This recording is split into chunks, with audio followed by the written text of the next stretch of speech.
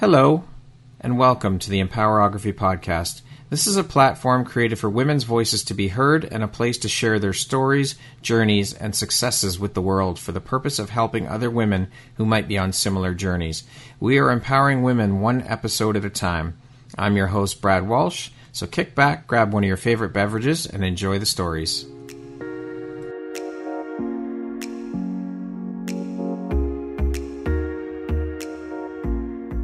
If you're looking for jewelry that makes an impact on your self-care routine and your style, Empowerography would love to offer you a discount code to one of our exclusive partners, Quartz and Canary Jewelry and Wellness Company. Please use code EMPOWER15 to receive 15% off upon checkout at www.quartzandcanary.com. Quartz and Canary is truly the place where spirituality meets style. Hello there, Brad Walsh here, your host of the Empowerography Podcast. Today, my guest is Dr. Alka Patel. She is a lifestyle medicine doctor, a longevity coach, an award-winning international speaker, a TEDx speaker, an author, and a podcaster. Good morning, Alka. Welcome. Thank you so much for taking the time to be here. Lovely to be here with you as well, Brad. How are you doing today? Today is a great day. Thank you for asking. Excellent. I love hearing that. Well, let's jump right in. So, as mentioned, you are all of those things. That is a hell of a lot of hats you wear and quite an extensive resume. How on earth do you find the time for all of this? And how do you prioritize, and how important is prioritization and organization to you? Oh, that's a great opening question. Yes, I guess as a doctor, you can probably imagine that I do have a very logical way of thinking. My thought processes are quite logical. So yes, that answer to that question, how important is organization for you? It is very important to me. So what do I do in that regard? I think Sunday is my day for getting organized. So my diary comes out on a Sunday afternoon. And of course, like most people, everything seems to be electronic at the moment. So I've got everything on my electronic diary on my phone, but there's something about transferring the week onto paper that feels really important for me. So I transfer my calendar for the week, just for the week ahead, into more of a written diary, which then allows me to then prioritize and add things in that need planning for the week that follows as well. So yeah, great question. Prioritization's important, organization's important, but I think as well, there's something deeper than organization, which comes before all of that, which I think is more around purpose, which then I think for me is what enables my organization and my prioritization. So in terms of kicking off my week or kicking off my day, I do tend to do quite a lot of sort of intention setting, asking myself questions each morning before I allow my feet to touch the ground, which then allows me, as you've quite rightly said, to stay prioritized and stay organized and focused on what's important for that day as well. Alka, for those out there who might not know exactly, what is a lifestyle medicine doctor? A lifestyle medicine doctor. So a lifestyle medicine doctor is a doctor who focuses on the source of health rather than fixing illness at its end point. So I like to think of a lifestyle medicine doctor as someone who really gets to the root of health, primarily because what we know is that 80% of illnesses that we face, at least 80% of the illnesses that we face, at least in terms of chronic illness, are very much related to lifestyle. So the way that you style your life, in essence. So if you can get to the core, then you're able to not only prevent illness, but also potentially reverse it and reduce it as well. So I like to think of lifestyle medicine as common sense medicine. Okay. Well, as we know, common sense isn't so common all the time among people. Oh, yes. Which is why we have to put it under the umbrella of medicine. Yeah. Otherwise, there's no huge rocket science to this, I have to say, because how to sleep, how to move, how to eat, how to connect, this is all part of being human. But we just don't do it because we don't apply common sense to our own living, right? Yeah, very true. So keeping with that same line of questioning, for those who might not know or have never heard of the term, what is a longevity coach and how long have you been coaching? Yeah. So it's probably useful here to just think about terminology a little bit, because there's probably words that people have come across that sometimes I use quite interchangeably. So we know about words like life expectancy, for example. So this is sort of the years that you're expected to live. Okay. On average, and varies country to country as well. And I can think about some numbers and give those to you shortly. So that's your life expectancy. Your lifespan is the maximum numbers of years that a human can live, lifespan. So when you then think about longevity, my take on longevity is then your ability to live beyond your life expectancy, to survive beyond the sort of average age of death, and to survive and live towards your lifespan. Okay. Excellent. So I hope that makes sense. Yes, absolutely. Thank you. Thank you for clarifying that. Now, as mentioned previously off the top, you're a GP as well. So how long have you been a GP, and what inspired you to get into the world of medicine and become a doctor? So I've been a doctor now for how long? For over 25 years. Okay. And I think looking back, Brad, the desire came really simply from knowing that I could.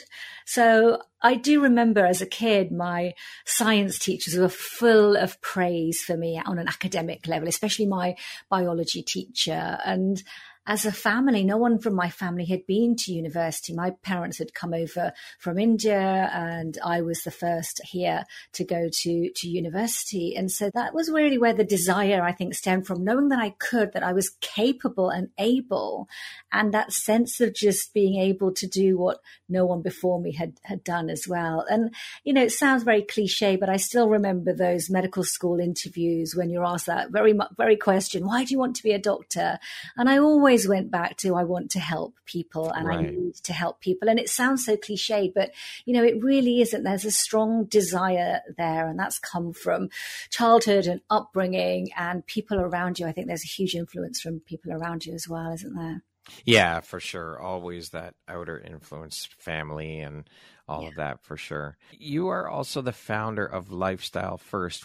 Again, we're going back to Healthspan, Lifespan, where Healthspan meets Lifespan. Can you share with us what Lifestyle First is all about and how this all came about for you? Yeah, for sure. So I think, as I've said, Lifestyle First is all about prioritizing and positioning your lifestyle as the most important route to health, and hence the Lifestyle First part rather than just lifestyle, because I think we all know about our lifestyle. We know about what we choose to do and choose not to do, but where do we position that in terms of health? And sadly, I've been, as I said, a doctor now for over 25 years. I found that unfortunately lifestyle tends to come lower down the list in terms of how to be healthy than, say, do drugs and medication.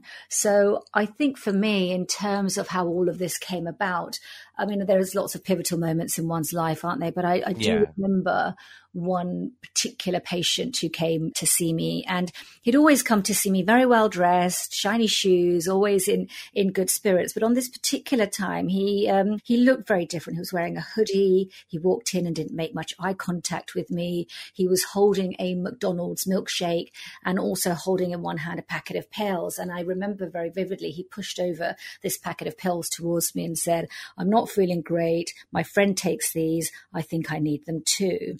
And they were a packet of antidepressants. And of course, as a GP, it's an incredibly demanding world. And here in the UK, certainly, we only have 10 minutes with our patients. So 10 minutes later, I'd given him his prescription for his drugs, and he left my room. And he left behind, Brad, on my table, he left behind that milkshake with the McDonald's sign on it, and he left behind his friend's packet of pills. And these two kind of stared at me the entire day, and I took a pause and I just looked at what was left on my desk, and I realized that I'd become that drug pusher doctor, that presenting that sort of fast food type of medicine, you know, rely on me, depend on me for your drugs, come back another day, and I'll give you a fix. And that wasn't why I went to medical school. So I did, at the end of that surgery, I left my room, I went and sat on my practice manager's desk, and I said, "I'm done." Wow. Yeah. That is hugely pivotal. Yeah. I mean, you only get 10 minutes with each patient? 10 minutes. How? Okay.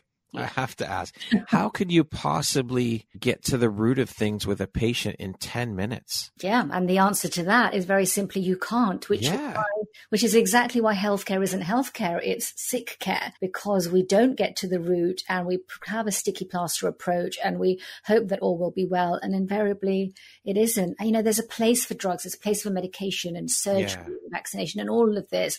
But the priority has to be, let's get to know you. Let's find out what is lying at the root of all of this. And you can't do that in 10 minutes. No. Yeah. And so the patients suffer and the doctor suffers too, Brad. You know, so many doctors who are very distressed about the system that they're working in, because they can't be the one who went to medical school and said, I want to help people in the way that they wanted to. Well, just as you said, as you pointed out with this exact example, you're not feeling good about the work you're doing. You're not helping people. And has it always been that way in the UK? Or is this a change that's happened over the past, I don't know, decade, 2 decades? Like, how long has it been this way where you only get 10 minutes with a patient? Forever and a day. The system's always been set up like that. I mean, when the NHS was initially set up, the doctor lifestyle was different in the sense that they were seeing patients more at home and perhaps seemed to have more time with patients. But when you look back at old newspapers, the NHS has always been in crisis because demand has always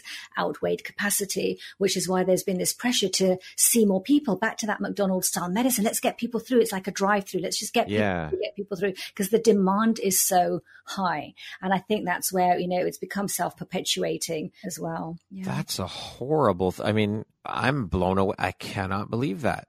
I am absolutely shocked. Which is why I think as doctors, we make incredible diagnosticians. We really can. We can hear your story in that 10 minutes. We can put on our diagnosis spectacles and we can really piece things together and have the right test done and really think about what's going on here. But what's really hard in 10 minutes is to transform your future. So we can give you the drugs to do that, but that doesn't touch anything that lies beneath. We know you need to exercise. If I diagnose you with diabetes today and give you metformin and ask you off you go, it's not going to change anything for you if you don't own a pair of trainers and can't go for a run, or don't know what the best way to eat is, or if you're stressed and not sleeping. None of this is going to help you. No drug is going to be that powerful. Yeah, you're not given the opportunity to educate your patients in any way, shape, or form. It's just like you said, here you go, that McDonald's model doctor patient thing. That is absolutely mind-blowing. That's so sad. I know, which is why I think I had to take a big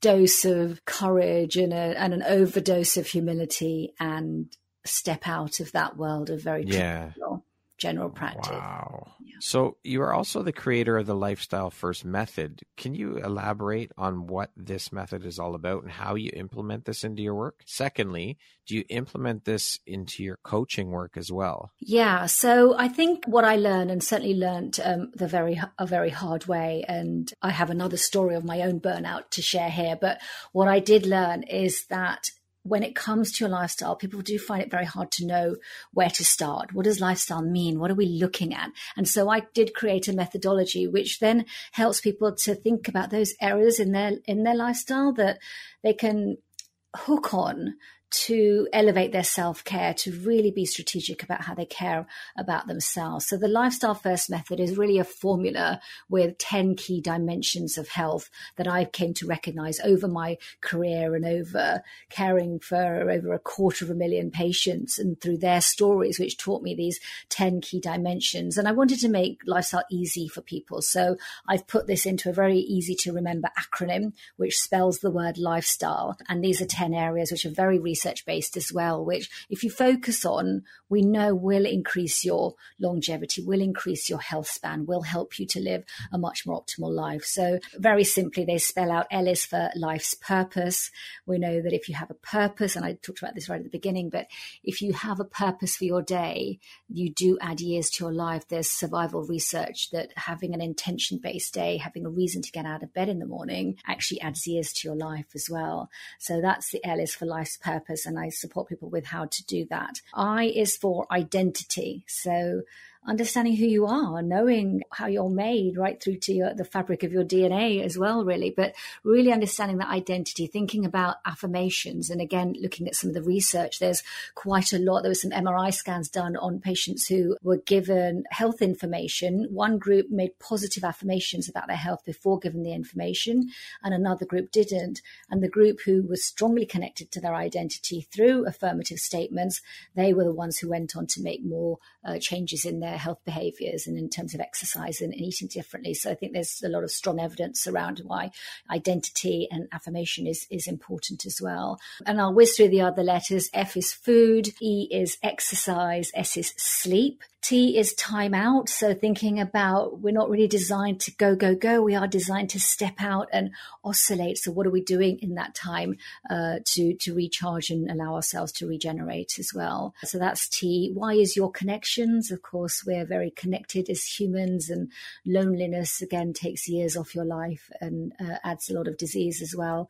So that's a key area to focus on as well. L is all about learning habits. E is emotions. And first of all, it's also focusing on mindset and motivation. So it's a simple acronym. It spells out lifestyle. There's methodology around those dimensions of health that are important to focus on. And in terms of where I utilize this, everywhere. Yeah. My conversations, whether I'm standing at a bus stop or having dinner or I'm in a more formal coaching conversation, this comes up all the time. We love talking about this stuff. Everyone's got a view on food. Everyone's talking about exercise. We're all talking about our lifestyles all the time. So why not do it with some real focus and strategy attached to it? Absolutely. I love that. And, we are in a day and age now where people don't take the time to slow down and recharge.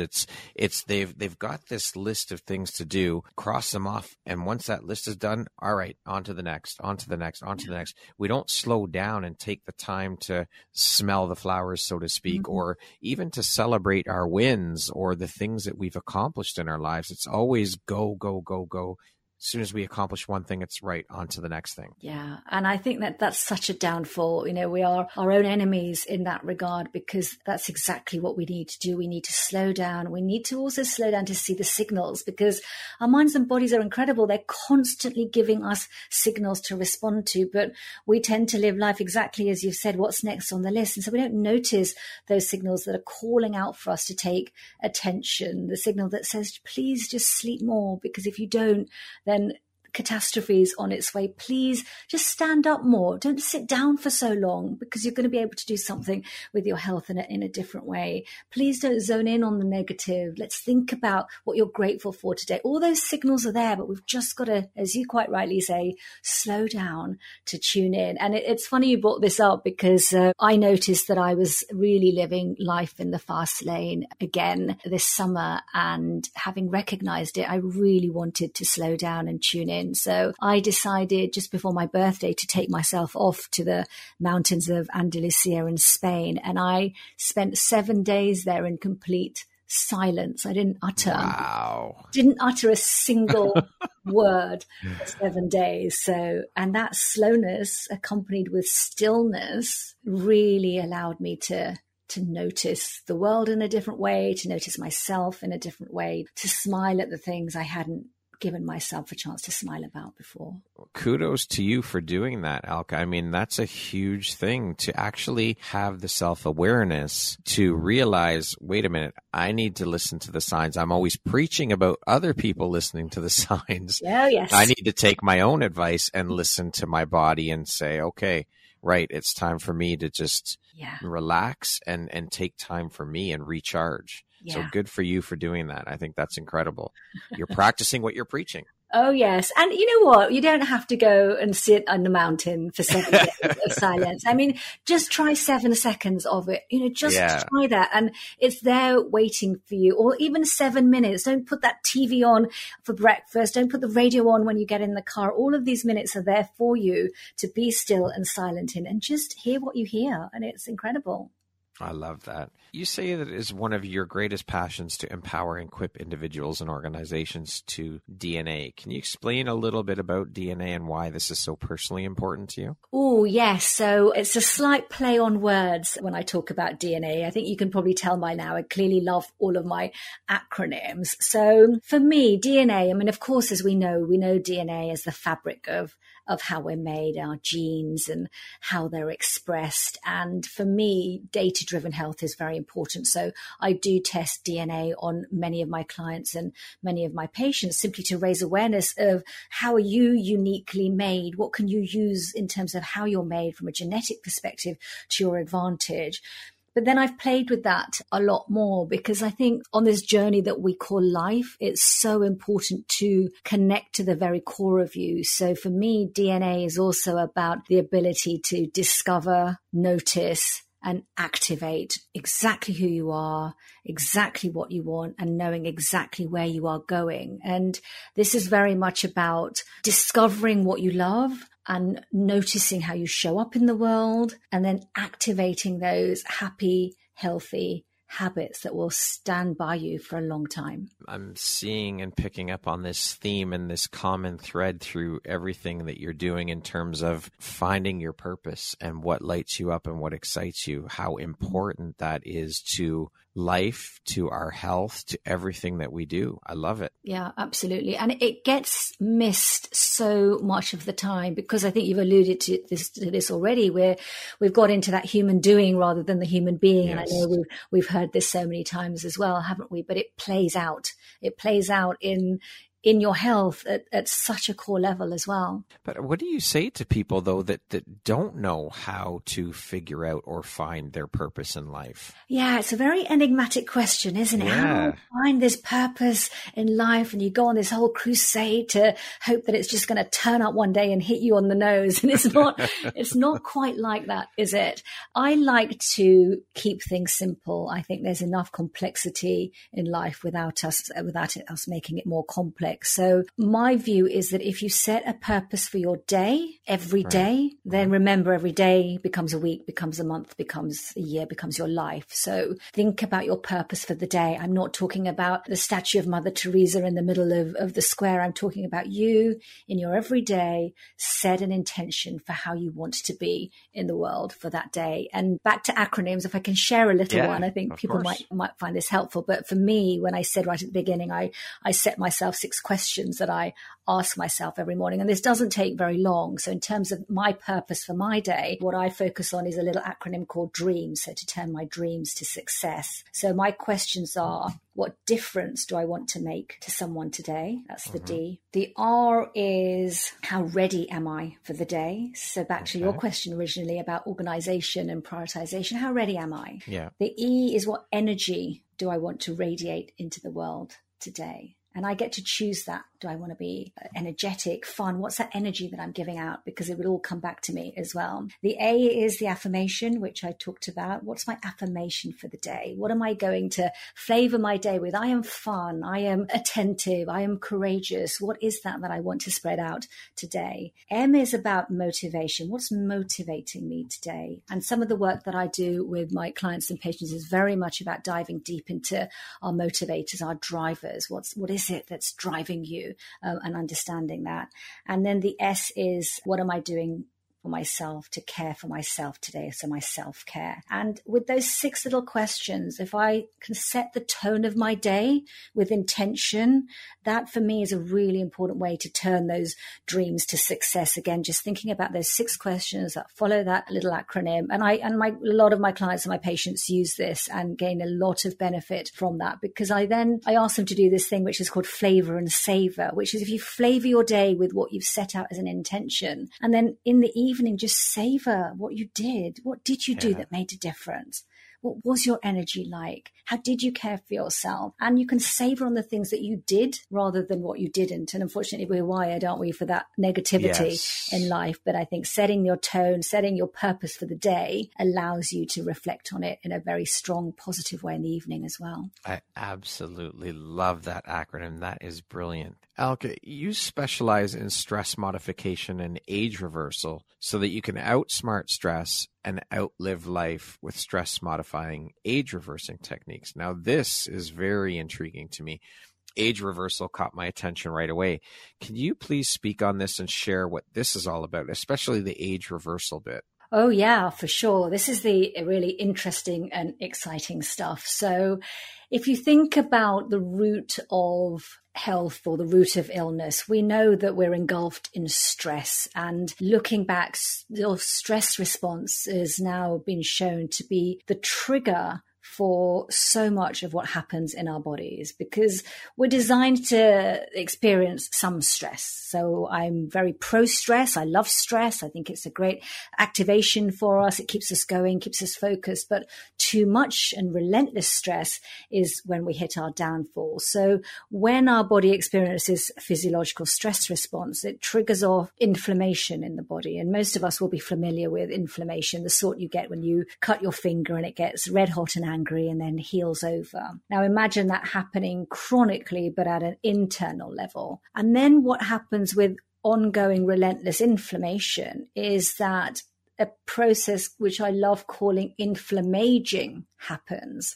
I like that. So yes, inflammation plus aging equals inflammaging. And what's happening there is that you're activating, again, physiological pathways, immune pathways, neurotransmitters, genes that speed up aging. And so stress accelerates aging. Stress speeds up aging. So if we can find a way of modulating stress, and I'm not talking about, you'll hear a lot of people talking about being stress-free, and that's very dangerous because stress is a sort of very positive response that we need. It's part of our survival mechanism, but we need to be able to modulate it. And when we can modulate stress, we can then slow down aging and reverse aging. And it's incredible to see this. And I'm not just talking about this from an ethereal perspective. I'm talking about it from a very data-driven, measurable perspective, because if you can measure it, then of course you can move it and you can change it.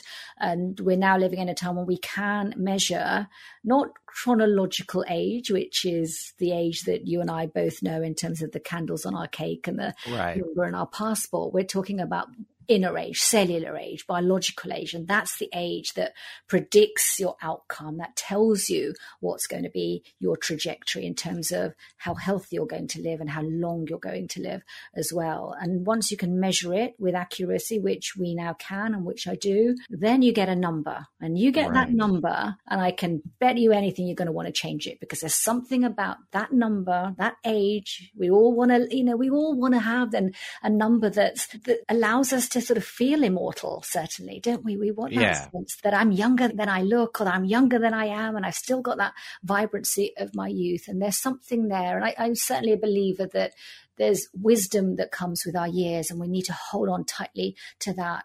But there's certainly vitality which comes from our youth, and we need to hold on to that as well. And slowing down aging and reversing aging is now very, very much in our hands to be able to do that. I love that. So in other words, we do need some stress in our lives. It's just a matter of having a quote unquote healthy level of stress where it's not too much, but we do need a little bit in our lives. Oh, for sure. I mean, maybe think of it like the Goldilocks effect, not too little, not too much, just the right amount.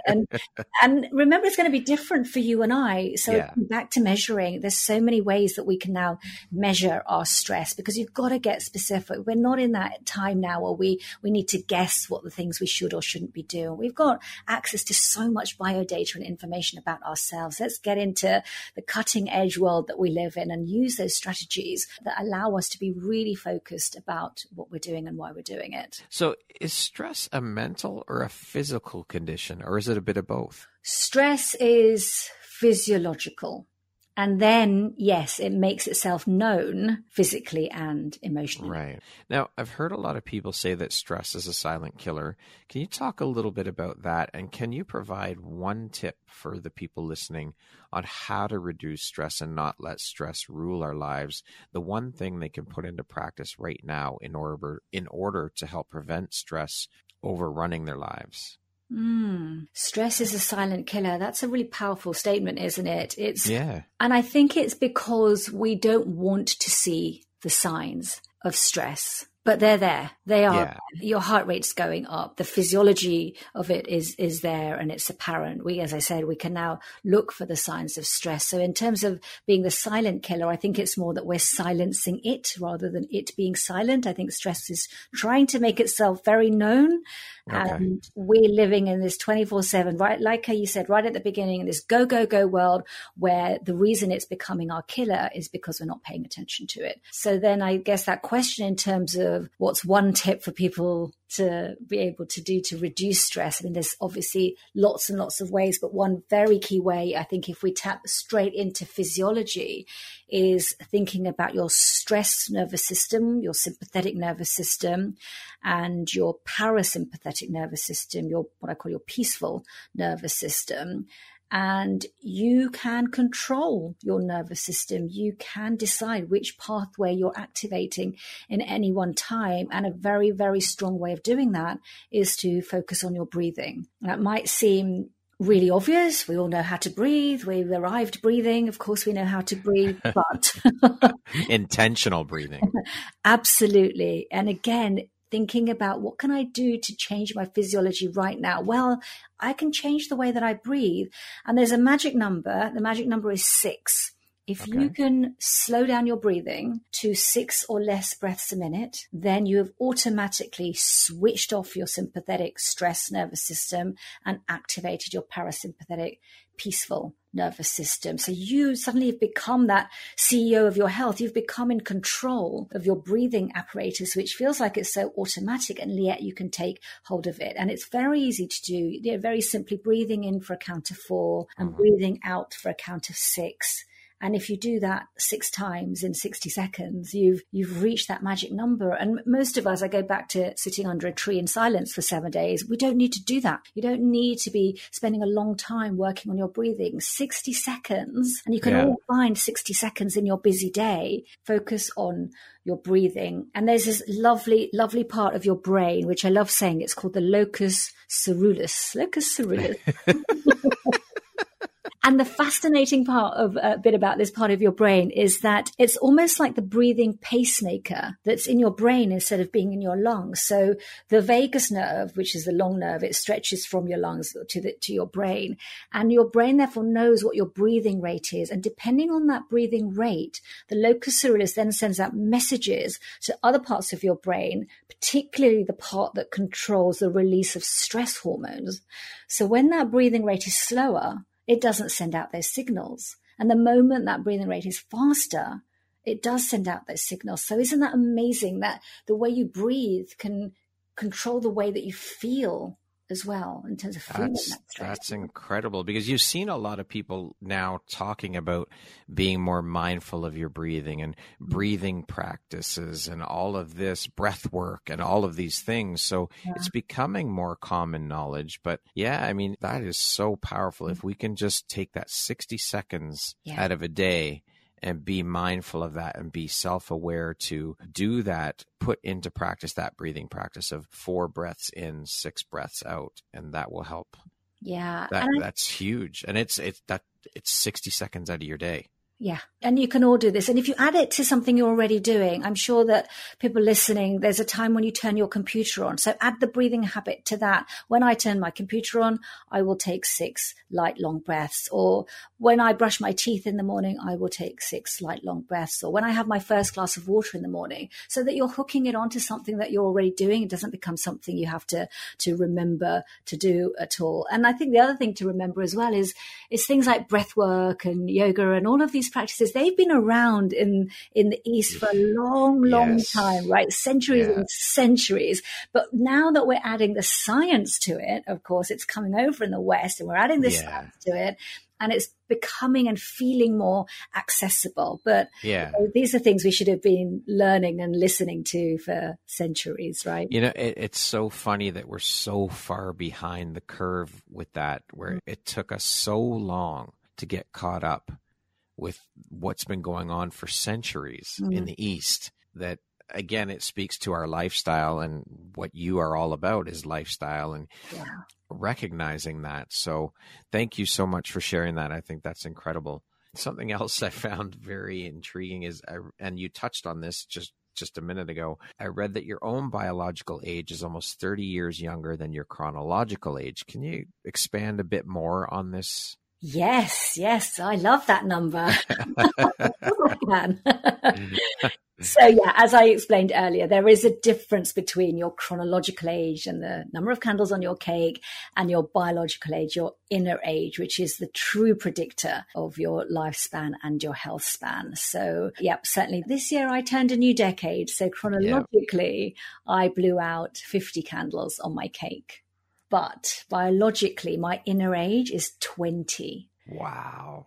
Yes. That's incredible. I love it. Say that again, Brad. Say that again. That is incredible. I love that. That's like 30 years younger than your chronological age. That is amazing. Yeah. And it's all by focusing on what we've already talked about in terms of lifestyle and my lifestyle first method, and using data and information to take the guesswork out. And I think there's something else really important that I should share as well, is that last year I checked my biological age, and it was also 20 then. But that means that I haven't aged a single year in a year. Yeah. That is incredible. So how do we check our biological age, though? So the particular test that I advocate is a test that looks at what we've been talking about, looks at your immune system, looks at your inflammation, and is a very, very accurate predictor of the future. So it's a simple blood test that I send out, which you can do in the comfort of your own home, a little finger prick test, 4 drops of blood on a card, and then send that back to the lab directly. And the lab does some incredible analysis looking directly at your immune system and the inflammation that's going on with your immune system, and correlates that directly with aging. So that takes about 2 to 3 weeks, because there's a lot of processing, you can imagine, in terms of looking at the sample and at the lab. And then you've got that one number that is going to give you a nudge to take notice of. Whether it's higher or lower or the same, there's something you're going to do with that number. So that's how you test it. So I can certainly send out biological age testing kits pretty much most places on the planet, I think. That's amazing. So you're only 20, Alka. Yay! I love it. Thank you. That is incredible. You've got quite a bit of experience under your belt for a 20-year-old. Hey. You must have started when you were 2. In my nappies, So I want to speak a little bit about your journey into the world of being a TEDx speaker. That is a dream for a lot of people out there, to get on that red dot. So was this something that was a bucket list item for you? Well, I guess I've certainly always enjoyed listening to TEDx talks. And I know that at the end of every talk, there was always been a thought for me, that just those simple little phrase, I'd love to do a TEDx talk. I'd love to do a TEDx talk, but in that very quiet whisper. And it was just one day that I said it out loud. One day in 2019, I said it to a group of friends, I'm going to be a TEDx speaker. And once I'd said it loud, and if you know me, you'll know that I just get things done. And so 28 days later, my talk was released, and boom, it's out there. And I think it's hit about 100,000 listens at the moment as we speak. Holy shit! Within a month, you put it out to the universe, and within a month, you had done your TEDx talk. Yeah, that is incredible, because you hear the stories of people applying multiple times and getting turned down.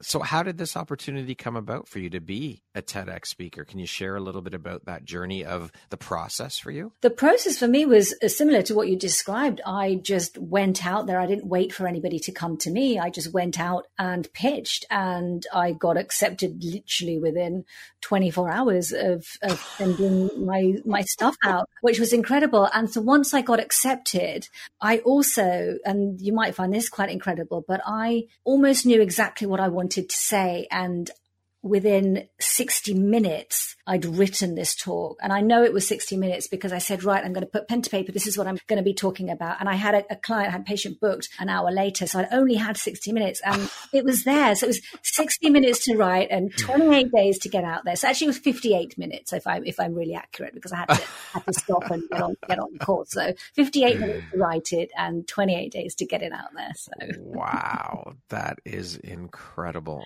Your TEDx talk was called Health is a Verb, Not a Noun. Can you share a little bit about that concept? Yeah, so it certainly picks up on a lot of what we've been talking about already. And what I'd noticed in terms of my experience with patients was that patients were landing their health on my lap to fix. And so it became something that they either had or they didn't have, rather than something that they did, rather than something that they held as their own and developed as more of a skill. And this is the basis of my talk, that health isn't something that you can just expect to have. It's not just going to be with you if you don't treat it like something like a skill, like riding a bike or playing the piano. Treat it as something that you can optimize and continue to optimize. And that's what was really sort of the premise of why I've called it Health as a Verb, Not a Noun, because the moment you start thinking about health as not just something that you have, but something that you do, then you're going to be taking an active part in your own health. You're going to become an active participant in your own destiny, in your own future. Love it. Now, I want to talk a little bit about your podcast. As previously mentioned, you're a podcast host. Can you tell us a bit about your podcast? The title, the subject matter, is it interview style, solo? Is it maybe a mix of both? Yes. I mean, you can probably guess the title of the podcast, given that we're talking lifestyle and lifestyle first. So obviously it's called the Lifestyle First podcast. Right. Yeah. And of course, the subject matter is very much based on the LIFESTYLE. And I tend to, again, you asked me right at the beginning about organization. So it's a very logically constructed podcast. I focus on one question every week. I identify 2 pieces of research that support the conversation, and at the end leave listeners with 3 very key actions to take. And it's a mixture. It's a mixture of me on solo casts and increasingly an interview style. And I've had a series where it's all been other TEDx speakers and a series where it's all been other authors as well. So a real mixture as well. Excellent. And so people can find your podcast on all the platforms, I'm assuming. Yeah, absolutely. Wherever they listen to their favorite podcast. Yes. Yeah, absolutely. So, Alka, what do you think your unique skill set or superpower is that's helped you become successful? Oh, God, is that a trick question? My things that make me successful, a superpower. I think I'm going to have to go with things that make you go, oh. So being optimistic, certainly, and having that view on life is certainly a superpower that I have. Being organized is definitely a skill for me. And I think the other one, which fits with what I do with my lifestyle work, is being optimized. So what I mean by that is really feeling at that level of optimal energy, of optimal health, of optimal productivity that then sort of nourishes me into my success. So things that make you go, oh. Beautiful. Speaking of success, how do you define that word? What does the word success mean to you? Success means living an intentional, driven day. Beautifully said. Concise, to the point. Yeah. What was a turning point in your life and how did that affect you? I don't know that we have one turning point. I'm trying to think of that one turning point. I mean, obviously, I've talked to you about the patients with the McDonald's milkshake. That was a big turning point in terms of my career. I think I've had probably 3 or 4 turning points, and some turning points that I chose to ignore as well. But one of those was, of course, the death of my father. And I've talked about this a little in my TEDx talk. And that was probably the first time I noticed this idea of handing your health over. And for my father, we handed his health over to a surgeon, and sadly he passed away on an operating table at the hands of it. No, it's okay. I haven't talked about it much, and I'm starting to talk about it a lot more, and it's always lovely to talk about because it helps just for me to gain perspective every time as well. But yeah, he died at the hands of a surgeon whose hand slipped, knife slipped, and sadly that had disastrous impact on my father. And my dad, that morning, Brad, he said to me on the day of the operation, he said to me, I don't have a good feeling about today. Can we postpone? And I chose to say, hey, Dad, it's all right. You're just nervous. Everything will be fine. And had I listened to that, and I talk about tuning in a lot, is just what difference would that have made? Yeah. Oh, my gosh. I'm so sorry to hear that, Elke. Yeah, that's no, that's okay. So I think, that was certainly a turning point, but I think I was still too naive and early on in my career to really use that to change things for myself and for other people. And so, of course, I carried on in the system that I'd been trained in.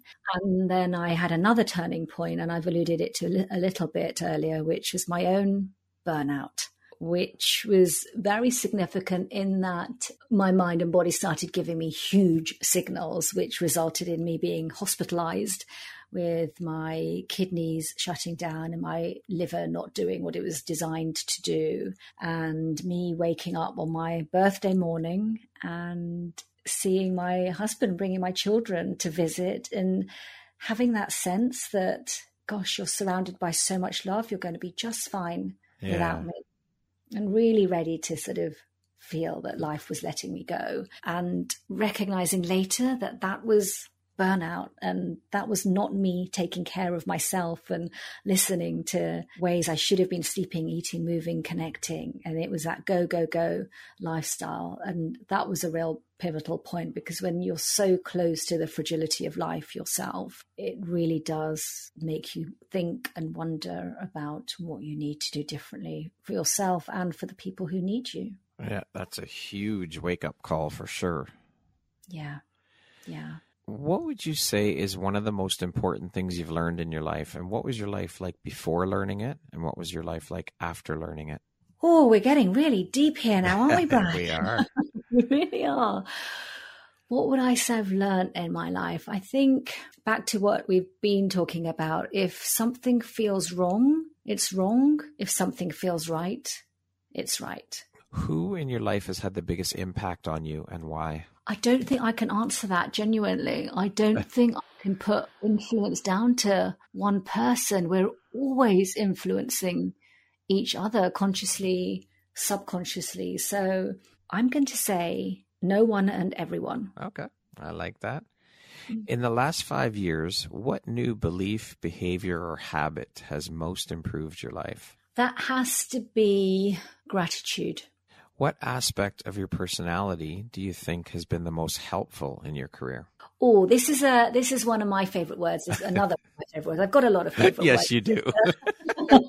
This is one I made up for my children when they were growing up, but the word is stickability. So having that ability to see things through, to do what it takes, stickability. And this came from when my kids were practicing the piano but didn't want to practice the piano. And the girls would hear me shouting, "Where's your stickability power?"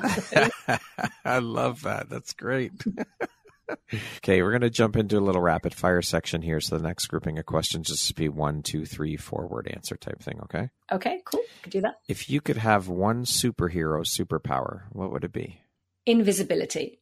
Now, sticking with some of the theme throughout this conversation, what's your favorite stress-reducing activity? Listening to the laughter of my children. What is one of your favorite quotes? Bob Marley. Love the life you live the life you love. What's the first thing you think of when I say the word future? Now. How would you describe yourself in one word? Ambitious. If you could teach the world one thing, what would it be?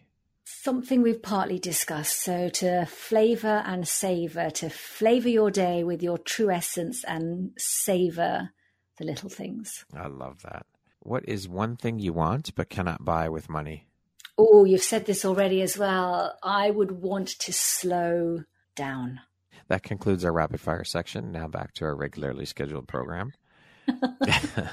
What does the word empowerment mean to you? Empowerment. So that's probably conjuring up a number of other words as well. Words like strength, determination, autonomy, independence. I'm thinking empowerment is confidence, consciousness, choice, courage. All of the things. Okay.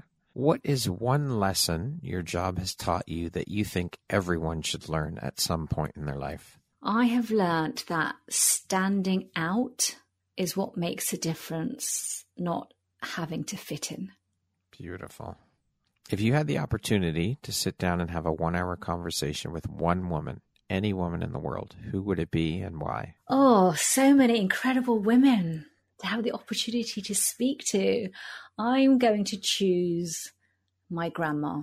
Lovely. And why would you choose your grandma? Because I feel I didn't know her enough. And I was just chatting to my mum and listening to stories of how she grew up and what she did and where she lived and what she thought and what her dreams were. And I never knew that about my grandma. I love knowing that about my mum now. So I would love to know that about my grandma as well. If you could be remembered for one thing, what would that one thing be? One thing, I would like to be remembered for empowering humanity to reach every individual's potential for a 1 million hour life, living long, living well, as your happiest, healthiest self. Love that. If you could go back, Elke, and give your younger self one piece of advice, what would that piece of advice be? That would be to be kinder. That one's a tough one. I often wonder about this, why we as human beings have such a hard time grasping the concept of being kind to one another. I mean, it doesn't cost us anything. It's really a fairly simple concept. Yeah. And that's why that is that one thing that I think if I went back would be different, because I think you realize that with the passage of time, but you don't realize that when you are your younger self, because there's this other sense of busyness about you, isn't there? Yeah. And it may be just the way we're designed to get to have that sense of ego before anything else, and not in a negative way at all, but that might be it. But again, when you look at how we're wired, compassion and kindness, it's there. It's just, it gets hidden under the layers of everything else that we're doing. So I would love to be able to bring that to the forefront, because as you say, it's with us. It's with us all the time. Yeah. Now we're talking about going back to your 5-year-old self, because you're only 20, right? Oh yeah, great maths. Yeah. Lastly, if you were to deliver your last 30-second speech to the world, like your corner of the world, your tribe, your people, what would that last 30 seconds sound like? What words of wisdom would you impart? I would say, remember this: if you have time for your health today, you'll have health for your time tomorrow, and you have a lot of tomorrows waiting for you. Brilliantly said. I love it.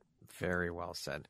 Elke, thank you so very much for this incredible conversation. I have learned so much, and I love your acronyms and all the things that you're about, all the knowledge you shared. Thank you. It's been an absolute pleasure sitting down and having this opportunity to chat with you. I am honored to have had this time and to have you as a member of the Empowerography community. So thank you for making and taking the time to be here today. Oh, thank you so much, Brad. If you could see me now, and I know we can't see each other, but I'm not sitting down, I'm standing up, because I'm adding those years to my life, and I'm standing up with a great big smile on my face, because you've been a fantastic host, because you've made me think as well. And I love that really you've helped me to get to know myself on this conversation as well. So really appreciate your incredible host skills as well. And I've loved having this conversation. And thank you for doing what you're doing. It's amazing. Well, thank you very much for that acknowledgement. I receive that, and I appreciate you. Once again, my name is Brad Walsh, host of your Empowerography podcast. Today, my guest has been Dr. Elke Patel. She is a lifestyle medicine doctor, a longevity coach, a TEDx speaker, an author, and a podcaster. Thank you so much. It's been an absolute pleasure chatting with you, Elke. Have an amazing rest of the day. Bye-bye.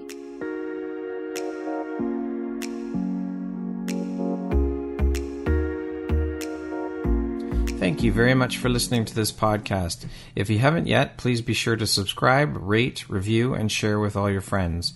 You can find me at visiophoria.ca and follow me on Instagram at Empowerography Podcast and on Facebook at Empowerography. Please join me next time for another inspirational story from yet another amazing woman.